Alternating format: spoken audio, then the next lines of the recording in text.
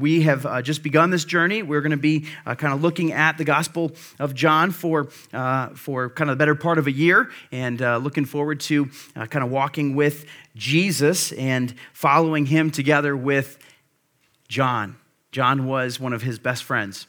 We're going to see at the end of the book that when Jesus is on the cross, all of his friends have scattered, and there's just family there. And who's standing next to his mom? It's John, the beloved disciple. At the Passover, that final meal with his followers, who is Jesus reclining next to and sitting beside? It's John, the disciple that he loved. And so it's kind of, John writes from a pretty special place. He had a relationship, a friendship with Jesus that few others had. Maybe we could even say that no others had because of just how close they were. But John is writing with one singular goal. He wants us to see and understand who Jesus is, that he is the Christ, and that by believing in him, that he is the Messiah, the Savior, that by believing in him, that we might have life in his name. And I want to just begin the passage that we're looking at this morning with a question. How did you get here? How did you get here? Now, on the most basic level, kind of the most simple level, some of you might be like, well, I got in my car and I drove here, right? Some of you live close. Some of you walked here. It was a nice, beautiful, happy fall, by the way. I think we're officially in fall. That's what I was told this morning, 2 a.m. like the other day or something like that. I don't know how they figure out that exact time, but it's a fall day. So if you live close, some of you walked here. I know some of you rode your bike here. So there's ways that you kind of traveled to get here. So that might be one of the ways that you answer the question. But what if I kind of ask it a little bit more on kind of a deeper level? Like, how did you get here? Like, what brought you to this place? What brought you to City on a Hill? What brought you to this place in your life, in this spot that you're sitting here and your Bible is open and you've just sung some songs to Jesus and you are here in this group of people, here in this church body? Like, how did you get here? And, depending on how far back we go, I'm guessing at some point somebody maybe told you about Christ. Maybe somebody invited you to church today.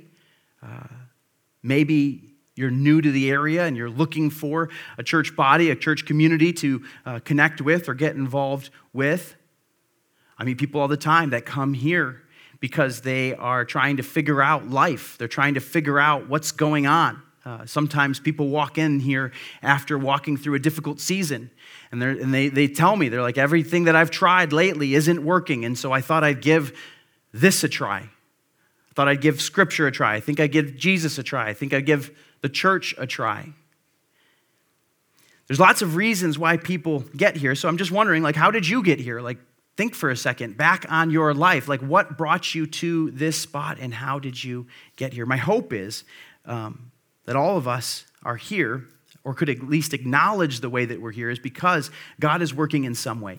Whether you can put your finger on it exactly when, maybe that's fairly recent, or you can see his leading for a long season of time, long period of time, you are recognizing that he is the one that is orchestrating things. He is the one that has brought you to this place.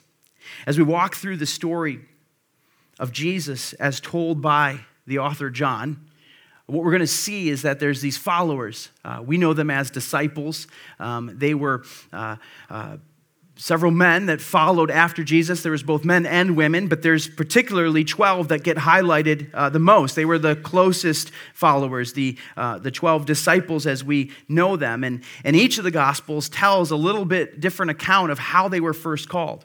And if you've read some of the other Gospels, we've said before that John's a little unique in the way that it kind of explains the different stories and the narratives. Matthew, Mark, and Luke, as they talk about the disciples, they sort of jump right in. And you see that these men kind of drop everything and begin to follow Jesus. And you're like, well, wait, what happened? Like, is that it? That was the first encounter? That's how it happened? Well, what we actually see is John gives a little bit of the backstory, a little bit of kind of the preceding interactions that happen before they drop nets, before they start following Jesus. And what we're going to see this morning is really the starting point for several of these followers of Jesus, several of these disciples. And I've titled the sermon this morning, Come and See. Come and see. This is the invitation that Jesus gives to those that would come after him. He says, come and see. And as we kind of walk through this, what we're going to see is similarly, like you might have had a starting point with Jesus that you can kind of point to and see. Maybe today's the starting point, but you might have a starting point with Jesus, but at some point there was this invitation of kind of come and see who God is. Come and see who Jesus is. And you were invited into this. Well, we're going to see the starting point of how these men began. And here's our big idea this morning. This is going to kind of carry us through our passage this morning. It's this. It's that our starting point with Jesus might look different, but the invitation is to come and see. We're going to meet several different men that kind of come from different places, but even though they're coming from different places, there's this invitation that Jesus gives them to come and see. This isn't just Jesus' invitation. This is, again, we said John's invitation. So we're still kind of warming up the engine, right? We're kind of getting into the narrative that John has, and with his specific goal in mind, that we would come to know and understand the miracles of Jesus, and that believe that he is the Messiah, and that by believing that we would have life in his name. What John is doing for us this morning, he's giving us an invitation that we would come and see. Come and see who this Jesus is. And so we're going to look at this. I love this passage. I love seeing, I'm like a sucker for an origin story, like, when you're talking like superheroes, that sort of thing, like I love the origin story. I love kind of whenever they go back and kind of make that original. So that's what we're looking at this morning. This is kind of the origin story for some of these disciples. And so before we go any further, let me just pray and ask that God would teach us now as we get ready to look at his word together. Would you pray with me? Our God, we thank you. We thank you for the scripture that we hold in our hands. Lord, it is your word to us. God, your word for us. This is, God, your written word that we might know you and that we might have an understanding of who Jesus is and what he did. Lord, I pray that you would just show us, remind us, teach us, maybe some of us for the first time, God, that we would see who you are and the way that you have worked. And so, Lord, I pray that you would direct our understanding now. God, give us eyes to see, ears to hear, Lord, hearts to apply. And God, listen to what it is that you are saying to us this morning. God, we thank you again for the truth that we find here. We pray that you'd lead us now by your Spirit. And we ask this in the name of your Son, Jesus. Amen. Amen. Well, we're in John. We're chapter 1. We're finishing up chapter 1. This is week 3 in our study. Let's look at verse 35 together. This is where we kind of left off last week. It says this, the next day, John, that's not John the author John, we're going to meet like 9 Johns as we go through the book of John, okay? So we've got to keep our Johns straight. This is John the baptizer, the Baptist. The next day, John was standing with 2 of his disciples, and he looked at Jesus, and as he walked by and said, "Behold the Lamb of God." And the 2 disciples heard him say this, and they followed Jesus. Jesus turned and saw them following and said to them, "What are you seeking?" They said to him, "Rabbi," which means teacher, "where are you staying?" And he said to them, "Come and you will see." So they came and saw where he was staying, and they stayed with him that day, for it was about the 10th hour. All right, here's the first thing that we see this morning. We're going to see the way that Jesus interacts with these that would seek to follow him. And the first thing that we see is this, is that Jesus invites the curious. He invites the curious. We said last week that John had some disciples that had begun to follow him.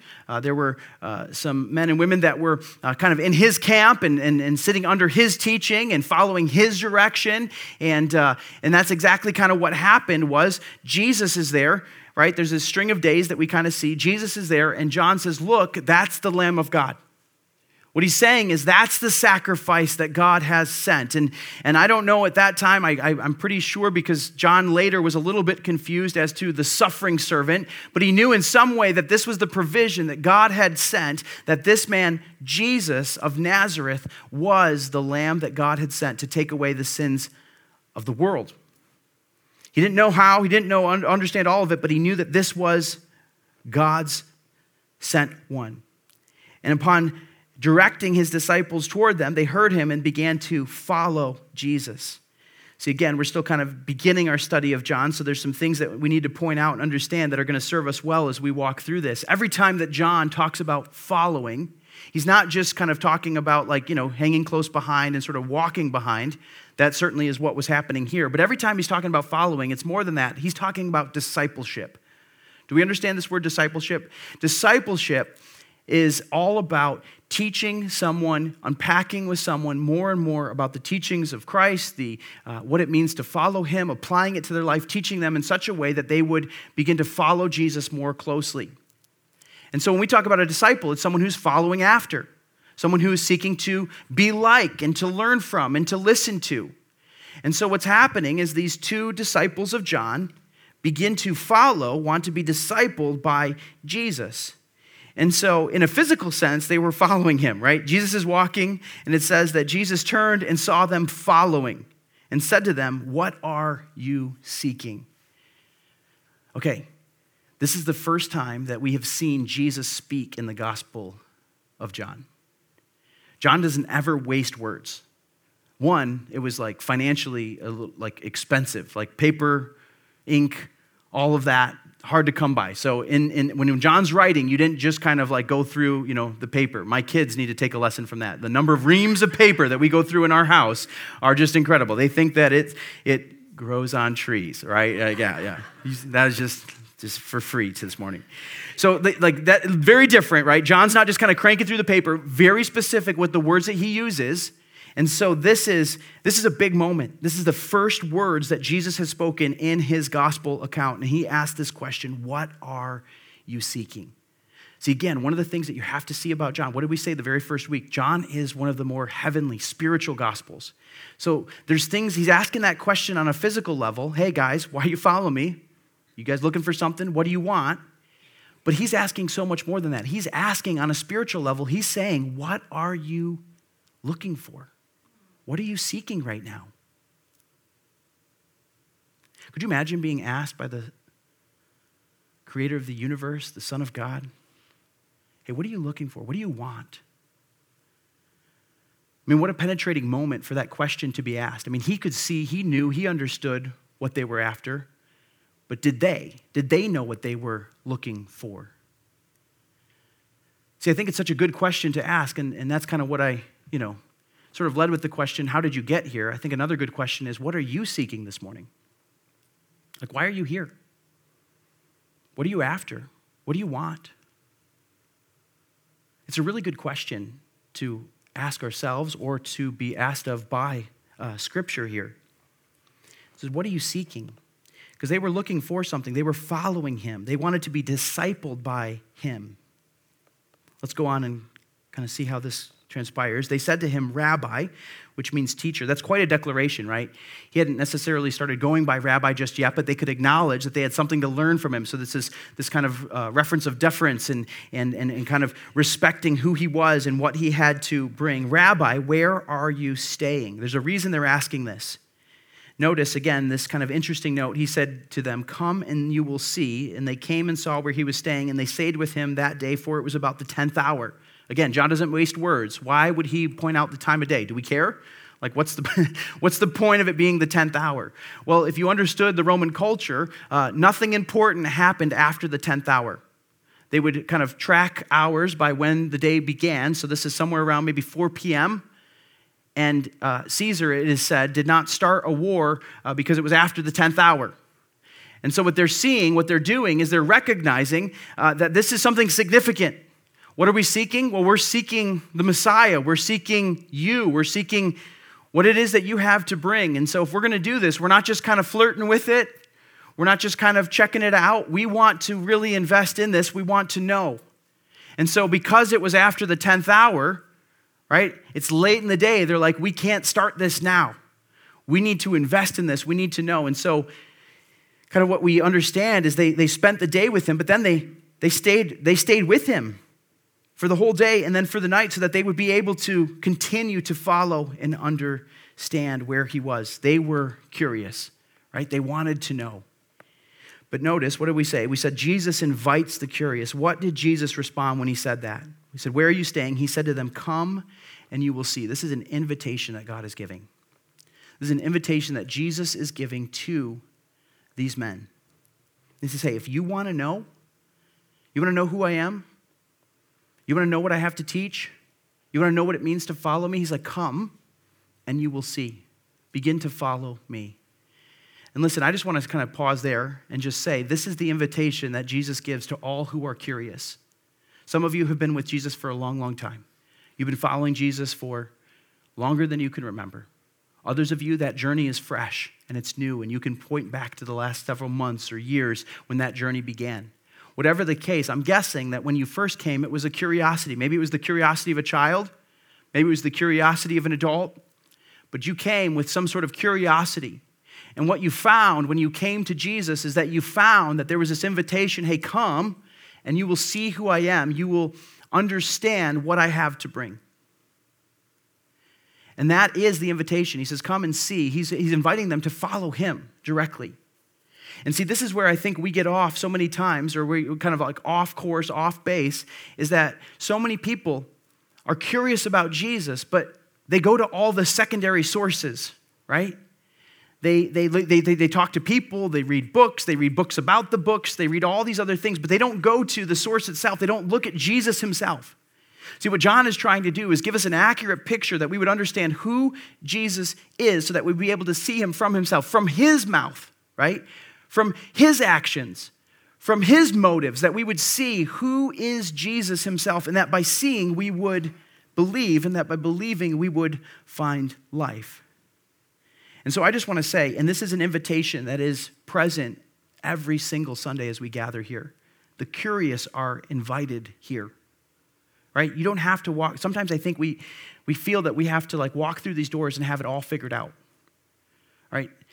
Hopefully, if you spend any length of time around this church, and I hope this never changes, right? Many of you are here because there's people that are real that are here. We're not trying to pretend that we have it all figured out or have it all together. That's where we all start. We all start in the place of just curiosity, trying to figure it out. And so it's okay to not like have all of the books of the Bible memorized. If I'm honest, I sometimes mix them up too. I don't know. I've been to Bible school. I know I've memorized this like probably 17 different times in my life, and I still get all those minor prophets mixed up in the order, okay? Like, it's okay. Like, you don't have to have it. I find myself, I'm like, you know what? I'm just going to go to the table of contents here. We're just going to get, like, you know what I mean? Like, sometimes it's okay. It's okay to do that. You don't have to have it all figured out, but the invitation is come, and you will see who Jesus is. He invites the curious. I would say this similarly. If you're here and you're curious, that's great. But I would also think about who around you is curious, who around you needs to be introduced to Jesus, right? That's exactly where we see it go next. And let me give you the point, and I'll show it to you in the text. It says Jesus engages the compelled. He engages the compelled. Look at what happens next. They began to follow after him. In verse 40, it says, one of the two who heard John speak and followed Jesus was Andrew, Simon Peter's brother. He first found his own brother Simon and said to him, we have found the Messiah, which means Christ. And he brought him to Jesus. And Jesus looked at him and said, you are Simon, the son of John. See, there's another John, told you. You shall be called Cephas, which means Peter. Jesus engages the compelled. So here we get a name for the two. Before this, it just says, right, two of them that were following John. One of the names is said. So we meet the first disciple is named here. And it says that he is Andrew, Simon Peter's brother. What does this tell us? Again, we said this was like written much later in John's life. Simon Peter was the leader of the church. And so he was well known by this point in time. And so Andrew, poor Andrew, that's how he was known. Oh, you're Peter's brother, right? Simon Peter's brother. Got it. Yep. Now I know who you are. But I'm sure, because they're brothers, right? I know how it works in my house growing up when I grew up with all brothers. Andrew was probably quick to always say, but I was the one who introduced you, right? Remember that? Remember that? Because Andrew heard about it first, and what did he do? He's like, I got to tell my brother. Right? He goes and he gets Simon Peter and he brings him. And what does he say? He says, hey, we found the Messiah. Like, they've been waiting forever. For 400 years, there hasn't been a prophet. They've been reading the prophets, scouring the scriptures, looking for this promised one that God was going to send. He says, he's here. We found him. Messiah means Christ. He says, we found the Messiah. And so what did he do? He brought him to Jesus. And Jesus, upon seeing Simon Peter, he recognizes where he was at, what he was ready to do, who he was going to be, and he engages him in the mission, and he renames him. He renames him. So we don't often think too much about our names. Like some of you maybe perhaps have a nickname that you went by, and some of you have a nickname that you go by. I think it's always funny when you know somebody forever, and then you find out that their name isn't actually their name, whether it's a nickname or a middle name or something like that. I found out some of Bree's family goes by middle name, and I was married and knew that, and I found out later. I felt so betrayed. I'm like, wait, that's not your name, because they had a different name. But we use names in kind of different ways. Names meant something in this part. So when Jesus is naming, Simon, he gives him this name Cephas. That's the Aramaic version. It's translated for us. Peter is the Greek version. Both of them mean the same thing. It's rock. He was known as Petros, rock, is the kind of, we know mostly by the Greek, Peter, but that's both the same. He says, you shall be called this. And what he's doing in naming him is it's sort of like he's claiming him as part of his team, and he's calling him to this thing. Peter has no clue what this name is going to work itself out to be. But in this moment, what Jesus is doing is he sees Peter. Peter is compelled to follow. He believes that he is the Messiah. He's heard, he's responded, he wants to follow. And he's like, you shall now be called Peter, the rock. I'm going to do some great things with you. I'm going to build off of you. I'm going to use you. This is what he is doing. I think it's worth pointing out, this is, again, kind of an origin story. Notice how the second disciple that began to follow Jesus is not mentioned here. I think a good case can be made. That's because the second disciple that was following John and now following Jesus is actually John, the gospel writer. John never names himself throughout the entire gospel. Again, he refers to himself as the one that Jesus loved, the beloved disciple. And so my guess is, and many smarter people would agree with me, but that this is John coming as well. So it was John and Andrew that began to follow. And what did they do? They went and they found Simon Peter. And see, that's what the compelled do. The compelled are quick to bring others along, right? He said, hey, we found the Messiah. Let me take you to him. Let me show you who he is. And this is often what we want to do, is it not?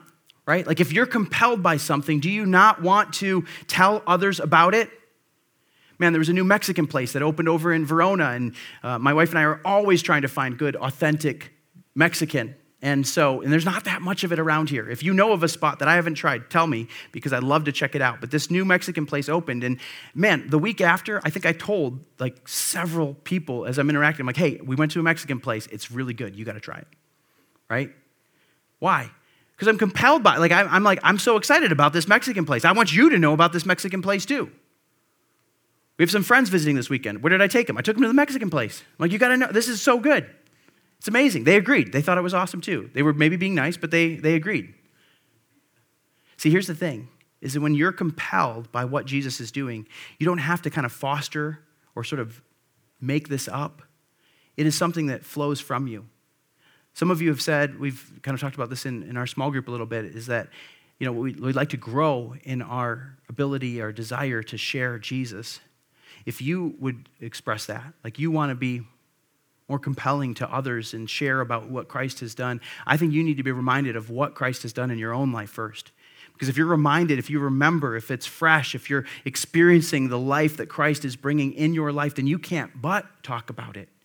Some of you know people that are so good at this. Why? Because they're so closely following after Jesus. I mean, Andrew and John, they understood, they knew who Jesus was, and they couldn't wait to bring. And that's the other thing that I love too, is you see, where do some of these invitations come from? So many times we're going to see a workplace sort of relationship that happens in a minute. This is a family relationship. Many of you have stories that your parents, your grandparents, your sibling, your aunt, your uncle told you about Jesus. I love that. That's so good. Right? Sometimes I think we're kind of, I've met people in the church that have grown up and they're like, well, I've always kind of been a part of this. I've always sort of believed. And somehow that's downgrades the experience. I think the opposite of true. I've said it before.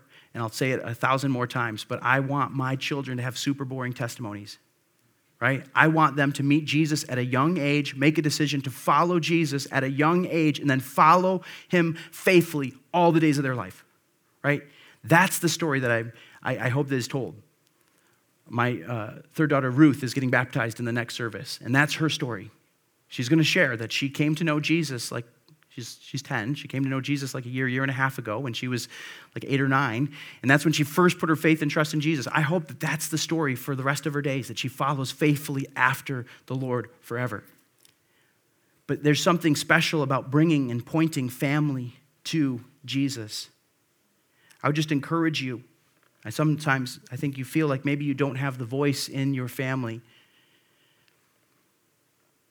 Continue to pray. Continue to work on that relationship. God can use that to point. I don't know how Andrew and Simon's relationship was, but God used Andrew to bring Simon to the Lord. And then by doing so, many were impacted because of Peter's decision to begin following Jesus. We see that he engages the compelled. He put Peter on mission and pointed him toward that and sent him off on the mission. Let's continue on. Let's look at just verse 43. It says, the next day, Jesus decided to go to Galilee, and he found Philip and said to him, follow me. Here's the third way that we see that Jesus engages, another starting point here. He seeks out the distant. He seeks out the distant. They're in the southern part of the Jordan River, further south from Galilee. Well, notice what it says there. Who's the action? Who's the one who's taking action here in this verse? It says the next day, Jesus, he decided to do what? To go to Galilee, right? So he seeks out a new area, a new place, and he found Philip, and he said to him, follow me. Now, we don't know. Maybe there had been some interactions or something before. We see that Philip was from Bethsaida, the city of Andrew and Peter. Philip, I think, knew probably Andrew and Peter. I'm guessing, again, from sort of the workplace. They were fishermen, and so that was kind of a fishing village, and so there's a good chance that's where Philip would have known them from. But they go to Galilee. He finds Philip, and he engages him. He seeks out the distant. I think it's just such a good reminder. Sometimes, some of you have that story here. You were just kind of minding your own business, doing your own thing. Some of you, that was going okay. Some of that was going super rough. And then Jesus, like out of nowhere, he started chasing you down. He started seeking you out. He's the one who found you. That's exactly what he did with Philip. He went there. He found him, and he said to him, follow me. He seeks out the distant. I think that's such a good reminder here for us, right? That it's Jesus who seeks. It's Jesus who saves. We are part of the team. We're part of the witness that we get to give. But notice this, that Jesus is also the one who's doing that. Let's continue on, verse 44. I want you to see this next one. It says, now Philip was from Bethsaida, the city of Andrew and Peter. Philip found Nathanael and said to him, we have found him of whom Moses in the law and also the prophets wrote, Jesus of Nazareth, the son of Joseph. All right, let me just kind of pause there for a second. Philip, we're going to see Philip a few other times. We meet him, I think, 3 times. Every time we see Philip, Philip is bringing someone to Jesus. I love that, right? Every time we see Philip, Philip's bringing someone to Jesus. So he goes and he finds Nathanael, and he said to him, hey, we found the Messiah. But he doesn't say it the same way that Andrew does. He kind of unpacks it a little more. And this is so good, right? What does he say? He says, we found him of whom Moses in the law and also the prophets wrote. He's like, you know those Old Testament scriptures that we've been studying since we were boys? Right? All that we've been looking for, everything that we've been studying and scouring and looking for, we found him. We found the one who has been foretold, who's been prophesied.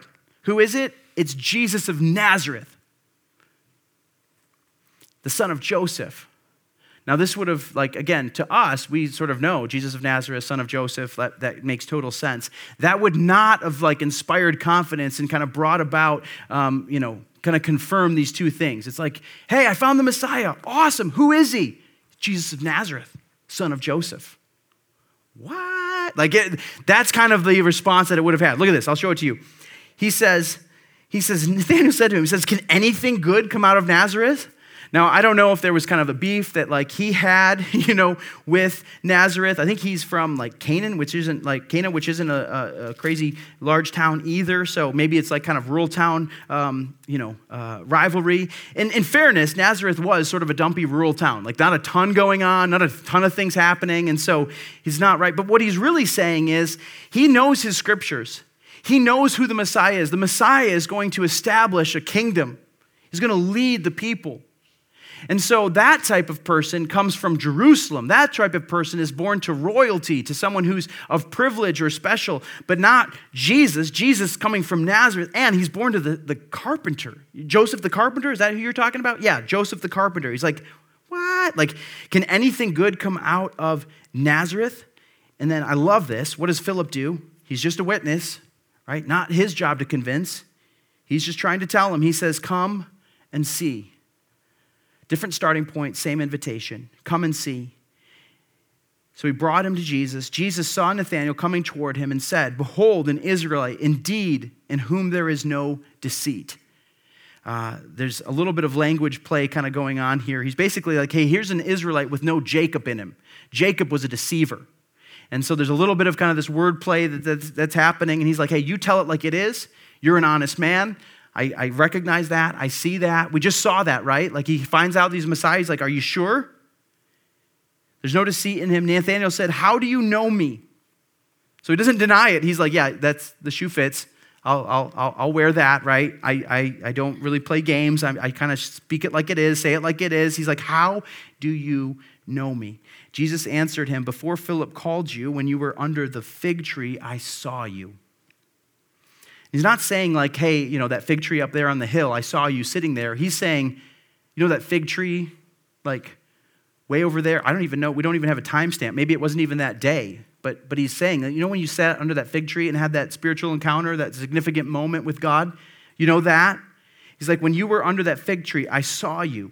Nathanael answered him, Rabbi, you are the Son of God. You are the King of Israel. One of the most straightforward, plain as day declarations that's made in the whole book. Jesus answered him, because I have said to you, I saw you under the fig tree, do you believe? He's like, let me give you the Pastor Dave version here. He's like, you like that? That's why you believe? He's like, you ain't seen nothing yet, right? Like there is so much more coming. He says, you will see greater things than these. And he said to him, truly, truly, I say to you, you will see heaven opened and the angel of God ascending and descending on the Son of Man. Again, a little bit of throwback to Old Testament reference there. There was the dream, right? And the dream that Jacob had of the Jacob's ladder, right? The angels were ascending and descending down this ladder. But notice what's missing here in this version. There's not a ladder. What is it? It says, on the Son of Man. He's like, I'm the ladder. I'm the access point. I'm the gateway, the passageway between heaven and earth. I am the way that this is going to happen. Truly, truly, I say to you, you will see heaven opened. Here's the fourth thing that we see. Jesus wins the skeptic. Jesus wins the skeptic. And if I could, I just want to kind of land here and finish out our time with this point. Because I don't have to tell you, you live in this city just like I do. You interact with people around you just like I do. You have neighbors, you have coworkers, you read the news. We live in a very skeptical city. Is that fair? That's a fair assessment, right? They're not super excited about Jesus, most people that I encounter. Some of them have reason for that. Some of them, maybe there's past hurt, trauma, things that came through or from Christians or from a church. That's sad, super understandable, sad. But there's a lot of people that don't want to give Jesus the time of day, right? They want nothing to do with him. And it's really interesting because, of all the people that have ever lived, there's never been one person who has had more impact, more books have been written about, right? More sermons, more words have been spoken about than the person of Jesus Christ. And yet we have a majority of our city that wants to just write him off. And I know for you and me, if you're a follower of Jesus, you might be in this place where you're like, man, that's really hard to live. Some of you, maybe you're here and you're like, I'm a skeptic. And that's okay. Skeptics are welcome here. You are welcome to come. You are welcome to hear. In fact, this is the best place for you to be. But notice, Philip is a skeptic, right? He says, hey, let me tell you about this Jesus. He is who we've been looking for. He is the one that was written about by Moses and all the prophets. The skepticism, right, comes out. Can anything good come out of Nazareth? Are you sure, right? You sure you got the right one? Is this really him? What did Philip say? He said, come and see. Listen, church, this is such a good reminder for us. It's Jesus who wins the skeptic. What does Scripture call those that follow him? What was the commission? What did Jesus say to his followers? He says, you will be my what? You will be my witnesses. Now, I don't know the last time you watched one of those, trials or kind of seen a courtroom scene or something like that in a movie or whatever. But witnesses have the job of just telling what they saw and what they observed, right? It's the job of the attorney, the lawyer, to convince the judge or convince the jury of what needs to be determined, right? That's his job. The witness is not trying to convince anybody. He's just saying, hey, let me just tell you what I saw, right? This is my story. This is what I observed. And then they can kind of take and sort of convince that. Listen, I think we need to be reminded that it is not our job to win people to Christ. Like, yes, we're a part of it. I know we use that language sometimes. But our job is just to witness to what we have observed, what Christ has done in our life. And that's it. Essentially, what we need to do is we need to get a whole lot better at this come and see ministry. When we run into a skeptic, I think sometimes our first is like, well, let's go to bat, right? Let's get in the cage, let's duke this thing out, and I've got my verses, I've got my kind of backgrounds, I got my proof text, I got all these things kind of in place, and we're trying to win the skeptic. And I just don't know that that's the tactic or that's the thing that Jesus would have us do. Again, it says in Scripture, give defense of your faith. I'm not saying that you don't know your Bible, don't be ready to answer questions. We don't believe just purely on, we have faith, but there's facts, there's things that the faith is put in. We have good reason for our beliefs. But what we're saying is that's not going to win anybody. That's not what was happening with Philip here. He said, listen, you're skeptical. Nathaniel, you don't believe? Well, then you need to just come and see. See for yourself. And what happens when he came and see? Well, Jesus speaks into his heart, right? From the first thing that he says to him, he says, hey, I know who you are. You tell it like it is. You're not a deceiver. He's like, how do you know me? He goes on to say, he says something that only he would have known. He's like, I saw you under that fig tree. He's like, no one saw me under that fig tree. That was just me and God. And that is why he was able to declare what he was able to do. He understood that this man, this Jesus of Nazareth, had knowledge that no one else could have. That's why he says, Rabbi, you are the Son of God. You are the King of Israel.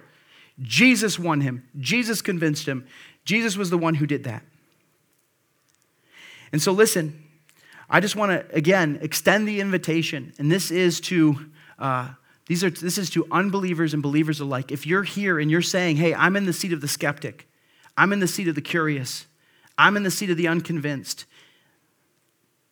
John's account of Jesus is for you. The invitation is this, that you would come and you would see. Again, don't read about Jesus. Come and look at Jesus himself. Seek after Jesus himself. What you will find is he is who he says he is. He will deliver on what he has promised every single time. You're going to find someone that is unlike anyone else that you've ever met before. And to the believer, if you've been following Jesus for some time, the invitation is the same. Maybe your starting point was a long time ago, but the invitation is, again, come and see. Come and be reminded. Come and learn afresh about who Jesus is. In doing so, he wants to engage you. He wants to put you on mission. He wants to reorient some of the distractions that you may have. He wants to remind you of his truth and his purposes for your life. That is what Jesus is doing. He is engaging those who are compelled. And the invitation is that we would come and see. I started by asking you the question, how did we get here? How did you get here? Again, your version might look a little different, but I think it's this. I think you got here because you see something that God is doing.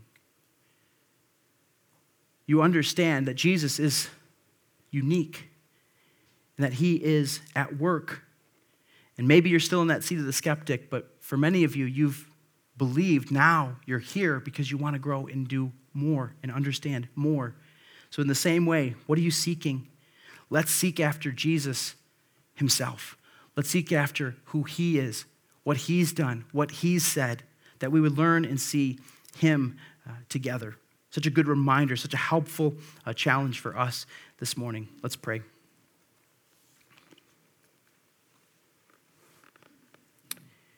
God, we thank you for inviting us to know you. God, that knowing you, that we would believe in you, and that by believing in you, that we would have life in your name.